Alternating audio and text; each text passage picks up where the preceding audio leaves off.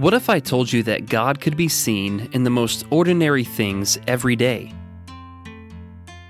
What if I told you that everyday, ordinary events could teach us extraordinary eternal truths? Would you believe me?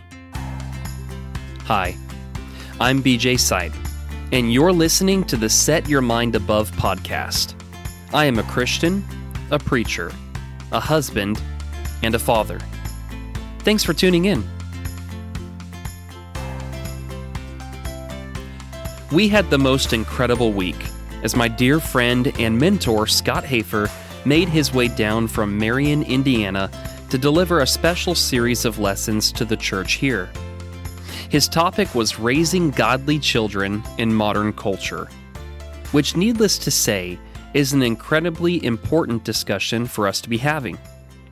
We played host Saturday through yesterday morning, so thank you for being patient as the podcast is coming out just a day late this week. In this week's episode, we are going to spend some time talking about children. My children in particular.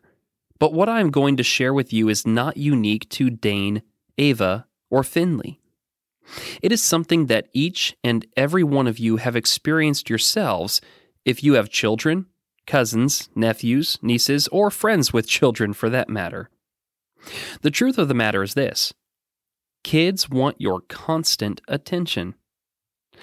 So earlier this week, Scott was taking some time to get ready for the evening, and so I took the kids out back to play and get some work done myself. I sat there on our patio trying to focus on the task at hand, but was interrupted literally every 10 seconds with the following question. "Hey, Dad, are you watching?" "No, sweetie, Daddy's working," I would respond. This continued for nearly a half an hour. And finally, I wrapped up my work that I needed to do, so I set my computer down and said, "Okay, I'm watching now. What did you want to show me?" What both of my children proceeded to then show me was epic. "Dad, look, I can swing with one foot up," Ava would yell.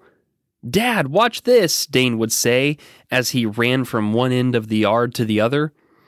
Even when I was actively watching, they would continue to look back over their shoulder to make sure that I was. "Dad, did you see? Dad, look at me. Dad, are you watching?" I'm sure that this is an all too familiar scene for you too. Kids are constantly wanting us to watch, look, listen, and give them our undivided attention. Have you ever stopped to ask yourself why? As I sat there laughing at all of the silly things that my kids wanted to show me they could do, it occurred to me, my children want my attention because my children want to please me. They want to know that they have my approval, and they want to impress me with everything that they do. Every picture they draw, every costume they put on, every song they make up, every dance they perform, even the way that they play or swing, they want to make sure that I've got eyes on them because they're doing it for me. To hear "Daddy is watching" does not bring fear or anxiety into their hearts, but quite the opposite. It thrills them because what they are doing for me. The longer I have been a parent, the more I understand the relationship that our Heavenly Father desires to have with His children. Let me ask you this question. If I were to tell you, God is watching, what kind of emotion does that conjure up in your heart? That question is not theoretical in nature, by the way. It is a spiritual reality. We read in Proverbs chapter 5 and verse 21, "For a man's ways are before the Lord's eyes, and He considers all his paths."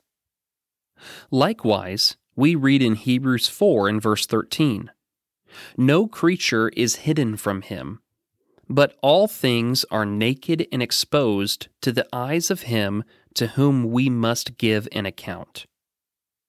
God is watching, and as a matter of fact, He sees our every thought, action, intent, and decision that we make in this life. So again, I'll ask you the question, how does that make you feel?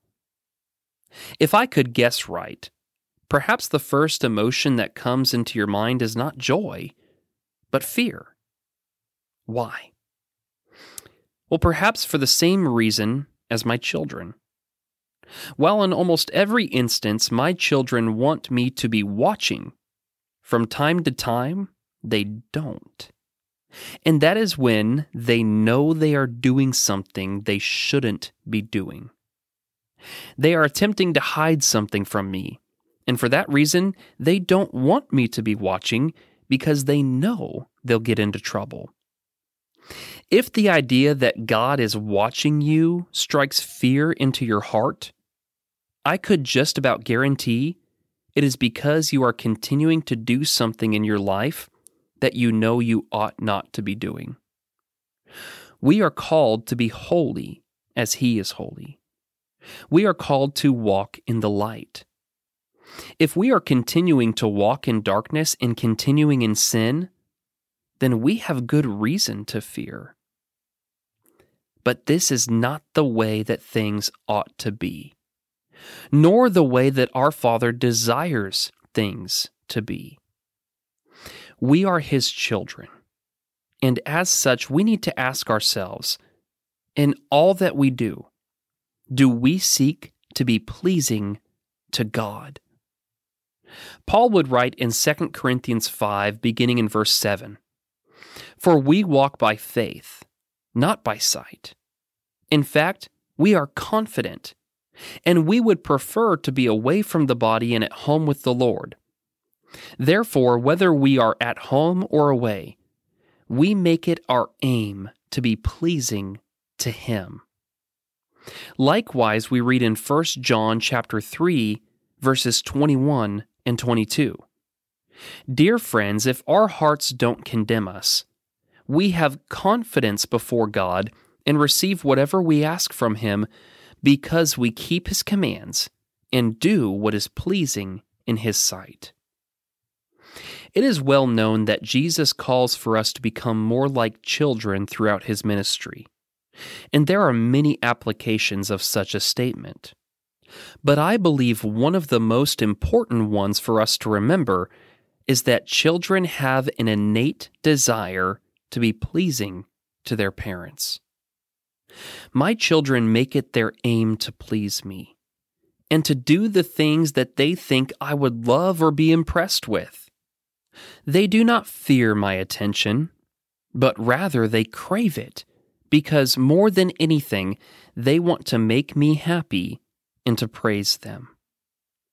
So, as children of God, have we made it our aim to be pleasing to God? In everything that we do, through our thoughts, actions, and words, are we striving to do what we know God has asked us to do? If so, then we would not fear the idea that God is watching us. Rather, such a thought should bring us great comfort. As we devote ourselves to doing the things God has called us to do, we should be able to confidently cry out, "God, watch this," just like my children do. This is the kind of relationship that God seeks with His children. This is the kind of relationship that God praises. Let us conclude with 2 Chronicles chapter 16 and in verse 9. "For the eyes of the Lord roam throughout the earth to give strong support to those who are wholeheartedly devoted to Him." Thank you for tuning in for this week's episode, and I would invite you back every Thursday for a brand new episode each week. If you haven't already, be sure to find us on Facebook for future announcements or even some special video sessions. If you have benefited from this podcast, share it with someone else that you think would benefit from it also. Until next time, know that I love you, that God loves you, and may we all, each and every day, set our minds above.